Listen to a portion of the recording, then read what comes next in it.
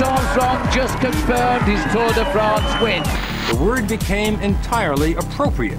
He was a miracle man. Armstrong wins the time trial and wins the Tour de France. There were people, our family members of people diagnosed, or survivors, or people being treated, that were going to see that and say, that guy's one of us. Livestrong, lie long, perhaps. Some are calling it the greatest deception in sports history. One of America's most revered athletes, a cancer survivor and crusader, Armstrong will now be banned from cycling for life and stripped of his Tour de France titles. Armstrong admitted to doping in a no-holds-barred interview with Oprah on Monday. I think this just ruthless desire to win at all costs, truly.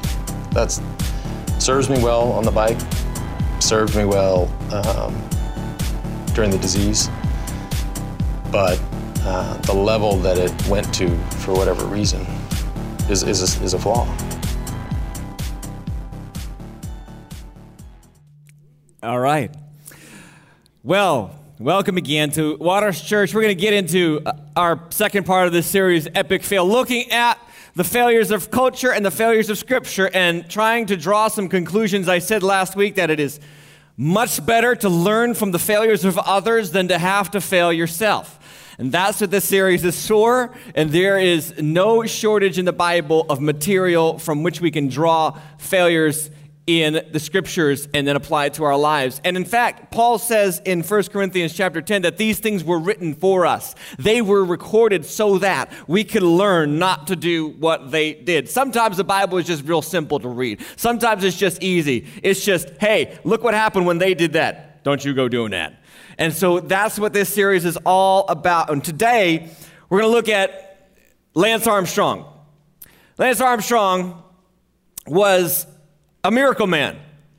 He had this great story, coming back from cancer to win, and not just compete, but to win the Tour de France. And not just to win once, twice, 3 times. How many times did he win? 7? Was it 7? Does anybody know? 7 times. I didn't know, that's why I'm asking. There's a lot of feedback up here. I don't know if you guys are hearing that, but that does not sound good.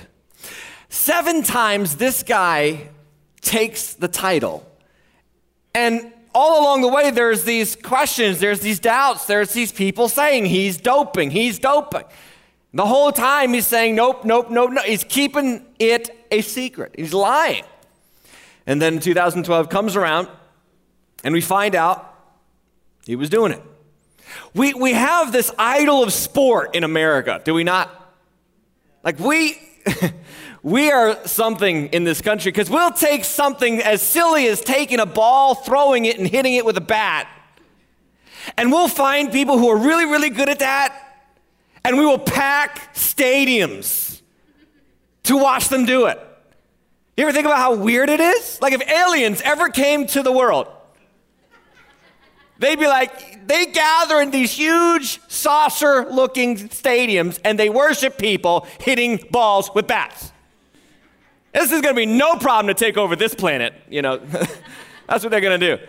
And we have this idolatry. It becomes more than just fandom, and it becomes more than just recreation and enjoyment. It becomes idolatry.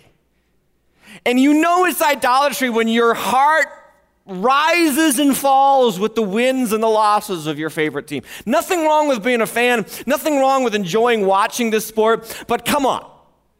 At some point, you gotta check yourself because you can get too involved in this. And the reason why it's detrimental is because at the end of the day, these guys, these superheroes of sport, these stars of the ball court or the basketball court or the baseball diamond or the football field, at the end of the day, they are just humans. We forget that, don't we? Like we don't expect them to be flawed. We almost get super shocked when the story comes out and we realize, oh my gosh, they're just like us. They got just as many hang-ups, just as many faults, just as many problems. And that's exactly what Lance Armstrong was. He was an idol. And he was just torn down really fast. And the secret came out, and People were devastated. Millions of people who were supportive of his cancer causes, Live Strong Foundation, and the story is still going on. And in the end, we realized that this personal obsession to win at all costs was masked with a secret to his great strength. And today we're going to look at somebody who had another secret to his great strength. And his name was Samson. You got to give me up for that one. Come on, that's a great tie-in, huh? Come on. I worked all week long on that tie-in. Secret to great strength, Lance Armstrong. Secret to great strength, Samson. And pretty much that's the end of the correlation between the two. So we're going to look at Samson, Judges chapter 13. And this is going to be like the Cliff Notes version of Samson's life. Because if there is an epic fail in Scripture, man, this guy is like the poster child of epic fails. Because the more you read his story, the more crazier it gets. Let's just read first his birth. This is the story of his birth. Samson's story begins in Judges chapter 13. So if you don't know your Bible, it's Genesis, Exodus, Leviticus, Numbers, Deuteronomy, and then it is Joshua, Judges, Ruth. Joshua judges Ruth. I have no idea why Joshua judged Ruth, but he did. So Joshua judges, and so Judges chapter 13, here's what it says. And the people of Israel did evil again in the sight of the Lord. So the Lord gave them into the hand of the Philistines for 40 years. There was a certain man of Zorah of the tribe of Dan, whose name was Manoah, and his wife was barren, and she could have no children. And the angel of the Lord appeared to the woman and said to her, Behold, you are barren and have not borne children, but you shall conceive and you shall bear a son. So this is going to be a miracle child. She's barren, and God is going to miraculously provide her with a son. The son's going to be Samson. Verse 4, some instructions for the son. Here we go. Therefore, be careful to drink no wine. Somebody say no wine. Or strong drink. Somebody say no vodka either. And eat nothing unclean. For behold, you shall conceive and bear a son. No razor shall come upon his head. So no haircuts either. And the child shall be a Nazirite to God from the womb. And he shall begin to save Israel. This is his job. He shall begin to save Israel. What's Samson's mission? Save Israel from the hand of the Philistine. And the story goes on, and we'll pick it up in just a moment. This is the story of a man who is miraculously conceived. And the angel tells his mother he's got to be a Nazirite from birth. Well, what does that mean? What is Nazirite? In the book of Numbers, chapter 6, we find out what the Nazirite vow was all about. There was a special vow that Israelites could take if they wanted to separate themselves or consecrate themselves to God for a special season of time. And that vow consisted of 3 main obligations. The Nazirite vow was you don't cut your hair, you don't drink alcohol, and you have no contact with dead bodies. Now, I don't know why those are the 3, but those are the 3.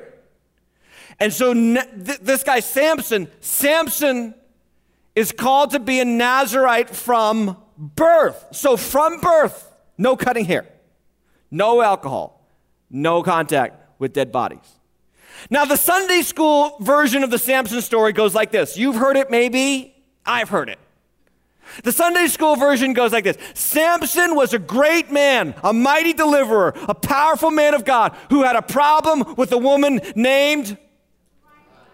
Yeah, you've heard the Sunday school version. Like Samson was good, then Delilah, then disaster.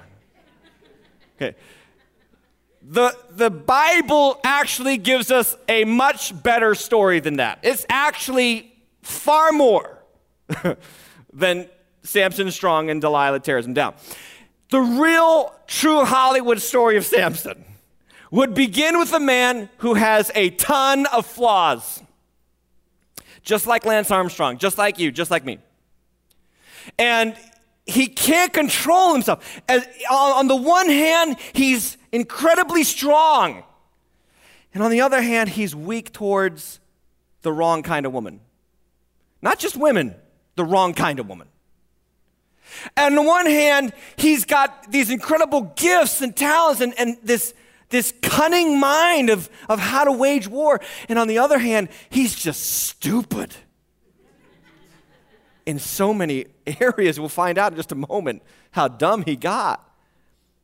On the one hand, he's chosen and separated to God. He's God's chosen instrument to fight and lead Israel, right? That's his call. And on the other hand, his whole life is filled with one personal vendetta after another. This is the saddest part about Samson's life. He's called to lead Israel, and at the end of his life, he led no one. No one. Samson was all about Samson. And he failed. And he's kind of like Lance Armstrong because he does these incredible things. He kills a lion with his bare hands. That's pretty cool. He kills another 30 men in a wager. He kills 30 men. They're Philistines. And he kills them so he can pay back his debts, and that's another story. So he's got a gambling problem.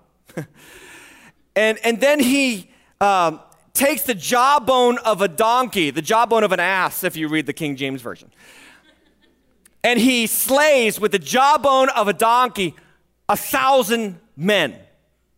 Okay, homeboy's got a jawbone of a donkey. And you're in the army, right, fighting against him. And let's just say you're guy number 723.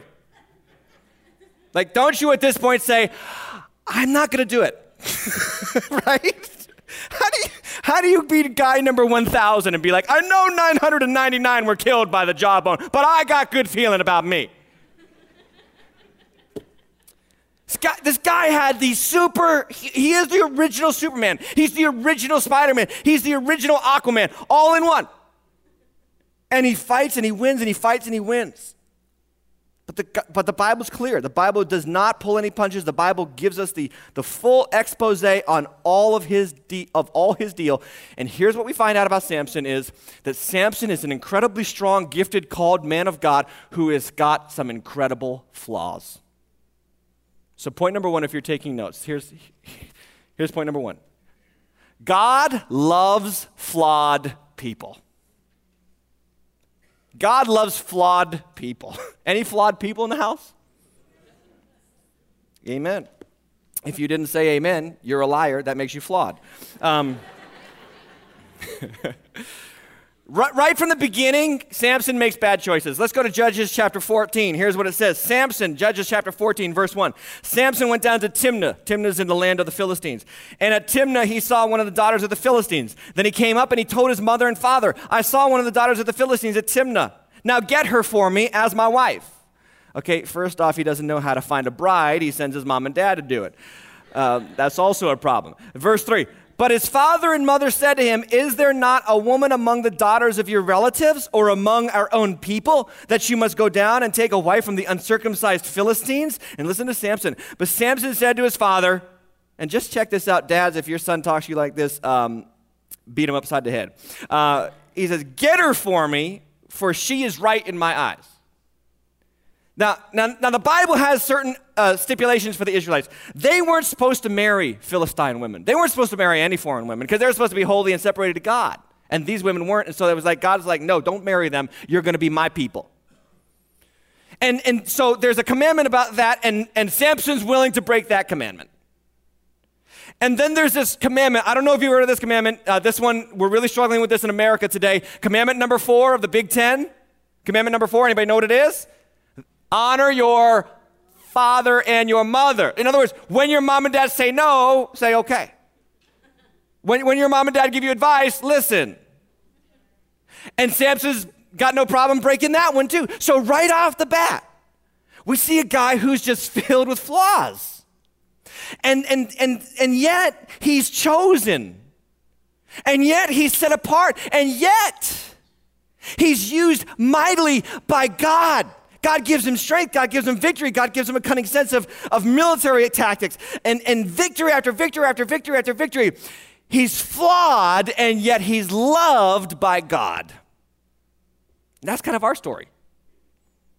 God loves us even though we're flawed. That's good news, right? God loves flawed people. And I don't know why, but he does, and it's a good thing he does because we all are flawed.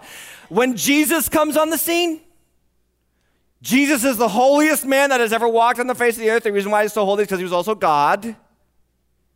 And he doesn't hang with the holy people. He hangs with the sinning people. He doesn't love the people. He doesn't spend most of his time with the people who got it together. He actually spends the lion's share of his time with the people who have nothing together. But a great verse in chapter 15 of Luke's gospel. Chapter 15, there's a great story in chapter 15 of Luke. It's called the prodigal son.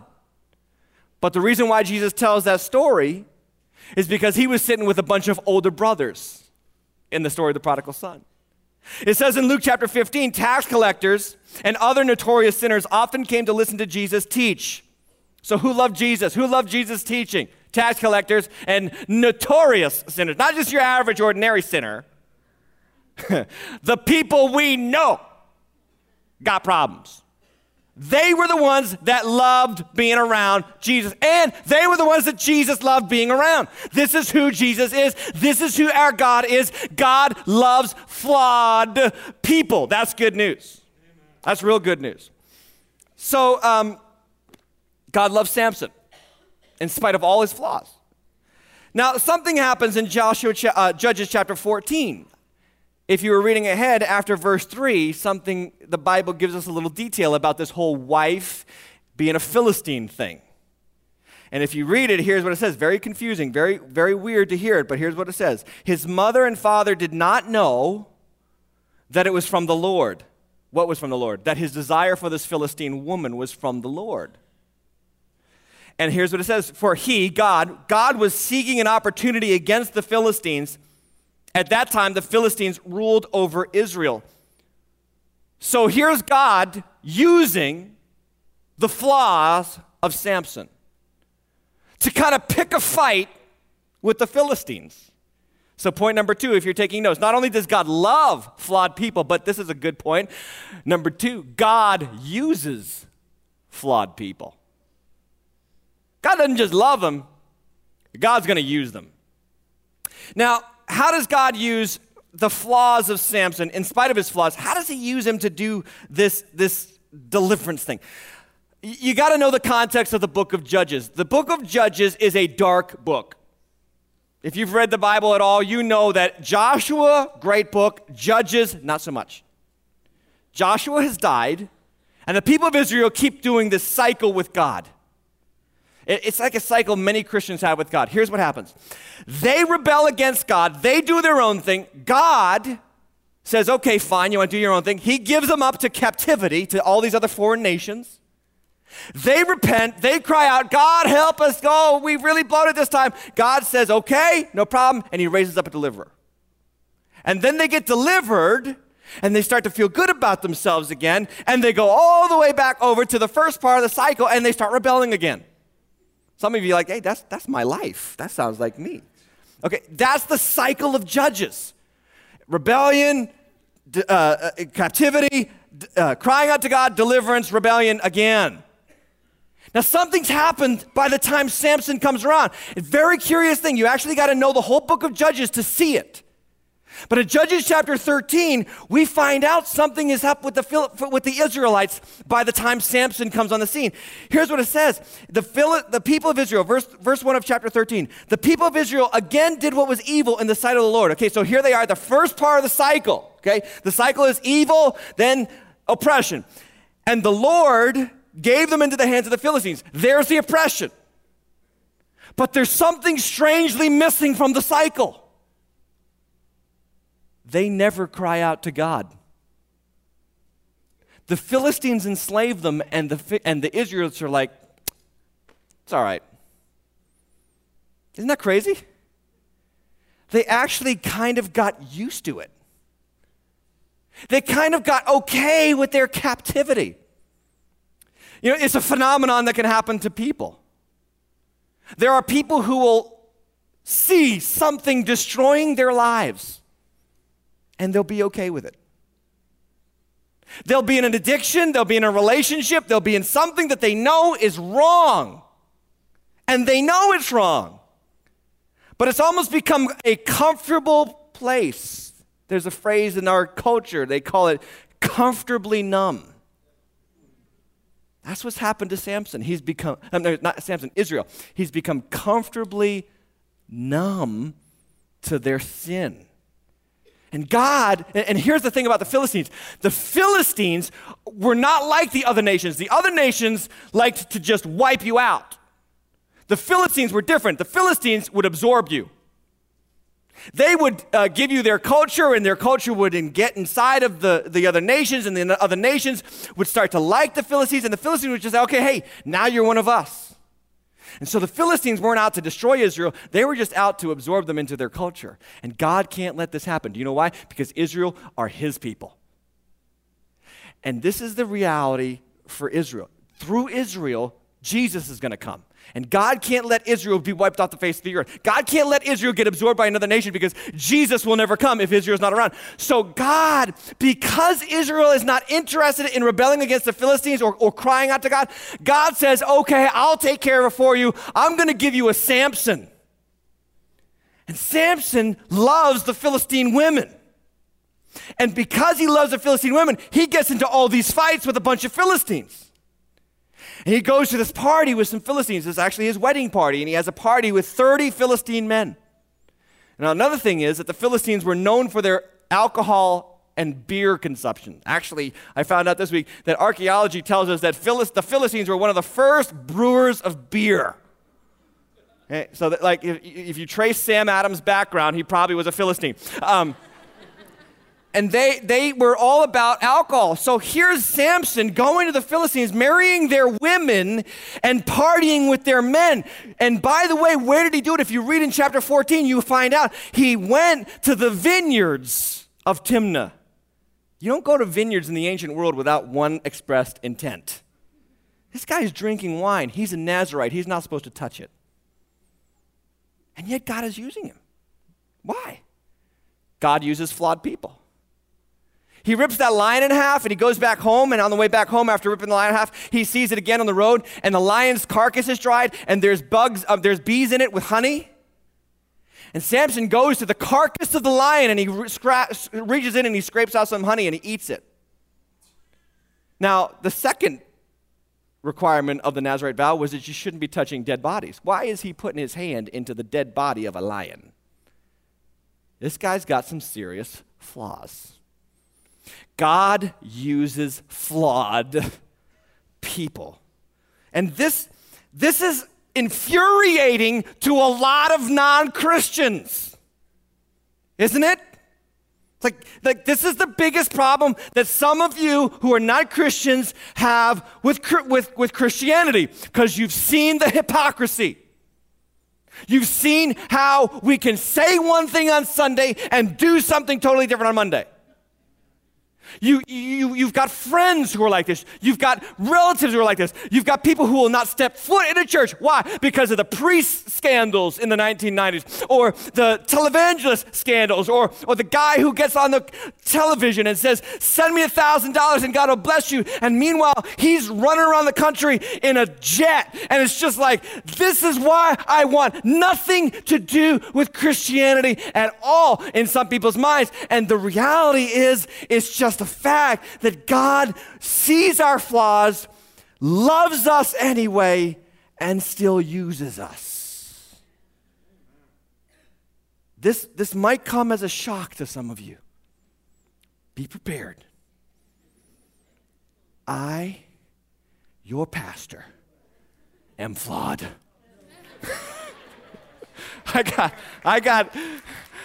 Why are you clapping? Is that a clap of agreement? It's like, yes, I know. Thank you. He finally admitted it. You get the good me, okay? You get the guy who has to preach the word of God, me, and Cheryl gets the real me.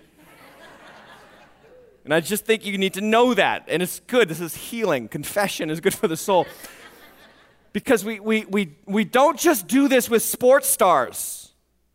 We do this with church stars. And we set the man up on the stage. Oh, he's a holy man. He's a man of God. And as much as that might pump my ego, I know it's not true. There was a time I was the youth pastor in Norwood, and I would preach every once in a while in Norwood. And there was a sweetheart lady, and she was from Haiti, and she was a wonderful woman of God, and she used to come and give me such great encouragement. And soon after I got married, this funny interchange happened between this lady and Cheryl. It's hysterical. And she just came up to Cheryl right after I preached, and she turned to Cheryl and she said, "Oh, you must be on your knees thanking God every day that you are married to this man." Now, I perceived that she had the gift of prophecy. But Cheryl perceived something different. And I can't say it from the stage, but she has the real me, and I am seriously flawed, and there are things that God is still working on in me, and it's like, it's never ending, and it's like, it's just as soon as something's done, being worked on, it's like, there's another thing, right? And this is your story, and this is my story, and this is the story of every Christian that ever walked on the earth. This is the story of Peter. This is the story of Paul. This is the story of John. These guys, at one point, John and James, they wanted to call down fire from heaven to consume a village because they didn't want to welcome the disciples. Okay, they had an anger problem. You want to destroy an entire village because they aren't hospitable to you, you got an anger problem. And this is the story of Christianity, because here's what Christianity is based on. Christianity is not based on merit. Christianity is based on grace. Amen. And God comes and he says, I'm going to be gracious to you. I know you don't deserve it. I know you have not earned it. I know that your friends look at you and say, nah. But I'm going to show off how good I can be by picking one of the worst of humanity and using them for my glory. God uses people who are filled with flaws. This is why our church says, come as you are. Come as you are. You do not have to act Christian. In fact, you don't even have to act good. Some of you need to hear this. God is not in love with the future version of you. He's in love with you now.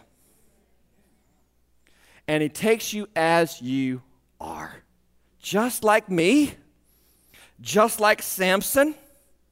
Here's what Paul says. Paul's talking to the Colossians. And he's telling them in chapter 3, he says, look, stop lying. These are letters written to Christians, by the way. Most of the letters in the New Testament written to Christians, remember that. He says, hey, stop lying. He says, stop swearing. Stop cussing. And then he says, and this is why you need to stop doing these things. Verse 12 of Colossians 3, he says, since God chose you to be holy people, he loves. You must clothe yourself with gentleness, with tender-hearted mercy, kindness, humility, and patience. It's so strange. He goes from one verse, he's saying, stop lying, cussing, and swearing at each other. And then the next verse, because you're holy. Isn't that kind of backwards? Like we think, as soon as I stop lying, cussing, and swearing, then I will be holy. That's not the scriptures. That's not the gospel. The gospel says through faith in Christ, you are made holy. Finished, done. When God sees you, he sees the holiness of Christ, period, end of story. And then our life is not trying to live up to it to gain his acceptance, but our life is based on knowing we have already been accepted, and so now we are living up to it because we know how he sees us. It flips the script on American life, doesn't it? Because we're raised as Americans to think, you got to try hard to get somewhere in life. You got to study to be accepted into that college. If you're in that college program, you got to study hard to get accepted into that job. And if you're in that job, you got to work hard to get accepted into that promotion. And let me just say something. It's very clear, very simple statement. God is not America. He doesn't orchestrate his kingdom the way Americans orchestrate their system. God says, I'm going to accept you by my grace and shower my holiness on you by unmerited favor when you don't deserve it. And I'm going to remind you every single day that the things that you do that are disobedient to me are not appropriate because you are now my child. This is the story of Samson. And this is the story of all of us. Point number 3. God loves flawed people. God uses flawed people. But God fixes flawed people. Okay, so we're not going to leave it there at, hey, we're all flawed. It's cool. Right? We're not going to stop the message here and have an altar call. Raise your hand. Okay, amen. Praise God. Let's go. That's not what we're doing. We're going to talk about the fact that God loves you just as you are, but because he loves you, he refuses to leave you the way that you are. He wants change. Now, there's something that I realized about Samson. It takes 3 chapters. Actually 4 if you count his birth, but let's talk about the 3 chapters where he's actually walking around and doing stuff. It takes 3 chapters for the life that Samson built up for himself to come crashing down. 3 chapters. He sleeps with 3 different women, probably more because he parties too. But we know of 3. One of them's a prostitute. And then Delilah, okay? So he has the first wife, he has the prostitute, and then he has Delilah. And it takes 3 chapters for God to finally say, okay, enough. You know what it tells me? Like last week we talked about David. Remember David sleeps with Bathsheba? The very next chapter, Nathan comes and says, hey, you are doing wrong, and God's going to judge you. And the very next chapter, all hell breaks loose in his life. It's like David had no time to fool around. It's like David did wrong and God judged him immediately. Samson does wrong for 3 straight chapters. And God just lets it happen for 3 straight chapters. Let me tell you what it's saying to me. There is no cookie cutter format for how God deals with us. Like some of you are getting away with stuff and you're like, must be cool with God. And it's like, no, it's not cool with God. And then some of you, you're seeing other people get away with it, and you're like, I am so sick of watching them get away with that. And I just want to ask you, do you want to go back to doing it again? Or are you really in love with Jesus? So this is the reality of our discipleship. This is the reality of how God deals with us. He deals with us as individuals, and this is good. Like Samson, I see it like this. Samson's like the baby of the family. Like David's like the firstborn and Samson's the favorite. How many parents know your firstborn, you were like Drill Sergeant Charlie on that kid? You know, you touched my spoon, spank, spank, spank, spank, you know, just could not do anything right. The baby comes along, kids like lighting the carpet on fire, and you're like, oh, get the camera, this is cute, this is cute. I mean, that's how I see it, right? But here's the reality. This is what we have to understand, that God is fixing us, and he doesn't like slot us in along the assembly line of sanctification, but he does it according to his purpose, his plan, his timing, and in his way that's going to be most appropriate for you. So Samson messes around for 3 chapters, and eventually God starts to let things fall apart. And here's what happens. It says in verse 4 of chapter 16, after this, and by the way, after this means that he slept with a prostitute, the Philistines come to capture him, and he gets up in the middle of the night and he picks up the gates of the city and he pulls them up 40 miles down the road. And again, the Philistines are like baffled by this guy's strength. And so again, God lets him get away with this stuff. But here's what happens. Verse 4, chapter 16. After this, he loved a woman in the valley of Sorek whose name was Delilah. Okay, now here she is, finally. And the lords of the Philistines came up to her and said to her, seduce him and see where his great strength lies and by what means we may overpower him, that we may bind him to humble him. And we will each give you 1,100 pieces of silver. All you need to know about that amount is that it was exorbitant. It was huge. This is like millions of dollars that they're offering this girl. So Delilah said to Samson, please tell me where your great strength lies and how you might be bound that one could subdue you. Okay, now, I said God comes to us differently and deals with us differently. Sometimes God is compassionate father to you. And then sometimes God is disciplinarian father. And then sometimes God is army sergeant, kick you in the butt father. And then sometimes God does this thing. It's like he becomes an alarm clock.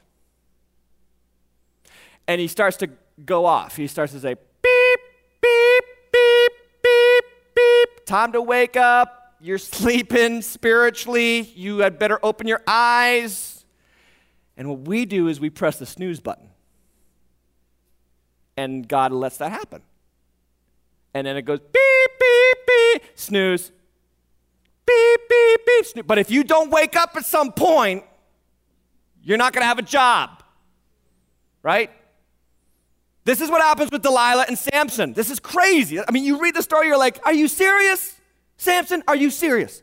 She goes to him and she says, I need you to tell me the secret of your great strength. Now, first off, she's a Philistine woman. Why is she worrying about that? But he's like, okay, I'll play the game. And he tells her a lie. He goes to sleep. She does it. He wakes up. He busts free. She says, oh, Samson, you don't even love me. She does the whole crying woman thing. You know how that is. And she says, okay, fine. Here's the deal. And he tells her another lie. And she does it. And she says, Samson, the Philistines are upon you. And he breaks free and he goes out to fight again. And she's like, oh, you don't even love me. She just whines and cries and all that thing. And then he says, okay. And he tells her a third lie. 1, 2, 3. He's just pressing the snooze button here. And she does the third thing. And he busts loose again. And the Bible says that she pressed him hard every day. I'm sorry, ladies, but there's not a man alive who can't understand what he's going through. And he finally opens up. And he tells her the secret of his great strength. Now, before we get to that point, I got to tell you something. Here's what we learn about God from the life of Samson. We learn not only does God love flawed people, God uses flawed people, God fixes flawed people, but number 4, if you're taking notes, God is extremely patient with flawed people. In fact, you could say he's patient to a fault, but he's God, so you can't say it. I mean, this is ridiculous. 3 different women. And the third one, you're telling her 3 different lies, and she's doing all 3. It's like, Samson, stop pressing snooze. God is going off on this area right here. You got a weakness with women, with intimacy. You got to stop it. It's going to take you down. And he's like, I don't see it.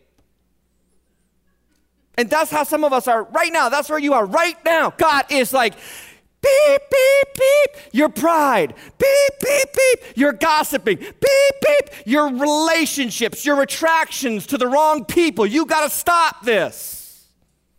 And we just keep pressing snooze and keep pressing snooze. And it's like, God is so patient. God is so patient, it's crazy. And here's what the Bible says. Here's why he's patient. Romans chapter 2, verse 4. Don't you see how wonderfully kind, tolerant, and patient God is with you? Does this mean nothing to you? Can't you see that his kindness is intended to turn you from your sin? That's what it's there for. To get you to turn away from sin. And the Bible says this in 2 Peter chapter 3, verse 9. The Lord is not slow in doing what he promised, the way some people understand slowness. But God is being patient with you. He does not want anyone to be lost, but he wants all people to change their hearts and lives. Do you know why God is patient? Because he wants you to change. He wants you to change. He wants you to fess up. He wants you to come clean. He wants you to start doing things that are going to be better for you spiritually. Like some of you hear a pastor say, don't do this. It's not right for you. And you're like, I don't like to hear that. I'm not doing that. I'll find somebody else who won't challenge me in that area. And we have this idea that we can just go wherever we want and not listen to accountability, not have any accountability, not listen to authority and do whatever we want and we're fine. And what we're really doing is we're pressing our own snooze button on an alarm that's trying to wake us up from spiritual slumber that will cost us everything.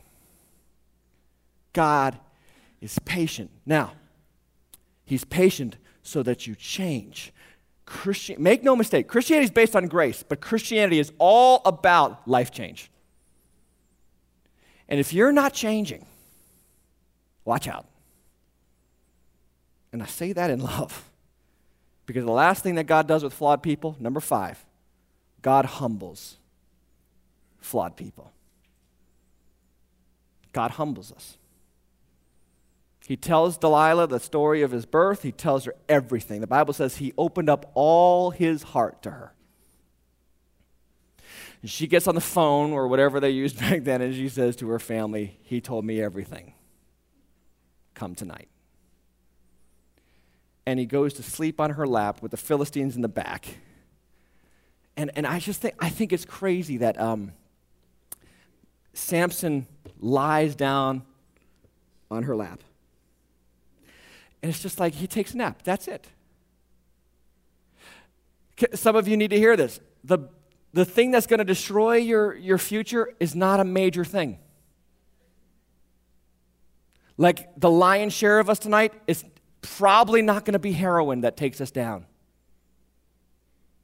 It's probably not going to be huge adultery mess that goes throughout the town. It's probably not going to be some kind of like David Bathsheba thing. For some of you, it might just be you're just sleeping and you're playing around with the wrong person, the wrong relationship. Small thing. Small thing. And he goes to sleep on her lap. And she said, after she cuts his hair, she said, the Philistines are upon you, Samson. And he woke from his sleep and he said, I will go out as at other times and shake myself free. But he did not know that the Lord had left him. And that's a hard verse, isn't it? I thought God never leaves us. I thought God's with us all the time. No, God is with us, but he will withdraw from us. He's like a parent who says, okay, you want to do it your way? Fine. Go. Just go. And that's where some of you are. You're just going, distancing yourself from God. And God is saying, okay, fine. That's fine. You're my child, but I can't make you follow me. And our flaws come back to haunt us, and God allows us to be humbled. And it's not an easy topic, right? This is like not an easy way to end the message, but it's so true. It's not like we get excited about this.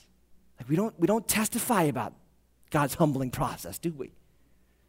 I've seen a lot of people go through that pool and get baptized, and not a single one of them have ever said, I'm just really excited about what God's been doing in my life because he's like totally humbling me right now. We always like those victorious things. We like those stories of redemption, those stories of the comeback kid. But let me just throw something out there. Equally as valid, equally as necessary, equally as good for us are the seasons in which God says, enough. And in his grace and his compassion, he lays us out. And it's hard to hear, but it's so true. Because he humbles Samson, and then verse 22, but the hair on his head, first off, they bind him, they put him in prison, he's grinding in the mill, and then verse 22 says, but the hair on his head began to grow after it had been shaved. I thought about this verse, because this verse is reminding Samson who he is. He can't see it because they gouged out his eyes. So at some point, he's grinding the grain in the mill of the Philistines, and he reaches up on his head and he feels stubble. And it comes back to him. I'm not supposed to be here. This is not what I was made for. This is not what I was born for. I have a calling on my life That's where some of you are. In fact, I would guess that there's a boatload of people here. You're here tonight because you felt the hair coming back on your head and you were reminded that you do not belong where you were. And your story is that God, through all your pain and all your arrogance and all your pride, God never gave up on you. And you came back to God, and now you're happy because of the grace of God was not without effect, and you have been redeemed again. That's your story. And here's what I would love to do as a pastor. And we can't do it, but I would love to do it. I would love to do this. I'd love to get all the drifters, right? All the drifters in the room right now. I'd love to get all the people who are like checking out on God and doing life their own way, and then all the people who are coming back and have gone all through that mess and are coming back now. And I'd love to get those two groups of people in the same room and let the people who have come back just talk to the drifters for like 3 hours. And just let someone, here's my credit card bill. You want to see that? That's what that cost me. Here's my kids. I can't see them except on the weekends. Here they are. I love them like I would die for them, but I can't see them. I drifted. Here's what I lost this job. I did that. I was in prison. I went to this rehab. I had to go through that. The other thing. I would just love if we could just do that because we would save so many drifters. But some of you are going to have to learn the hard way, and I feel so bad for it. But if you could just listen to me one more moment. Learn from Samson. Why not just say, okay, I'm done doing it my way. I don't care how good it feels. I don't care how right I feel like I am. I need to do it God's way. I want to put all 5 points up on the screen. God loves flawed people. God uses flawed people. God fixes flawed people. God is patient with flawed people. God humbles flawed people to save them. Let me ask you a question in closing. Where are you on that list? Where are you? Would you bow your heads?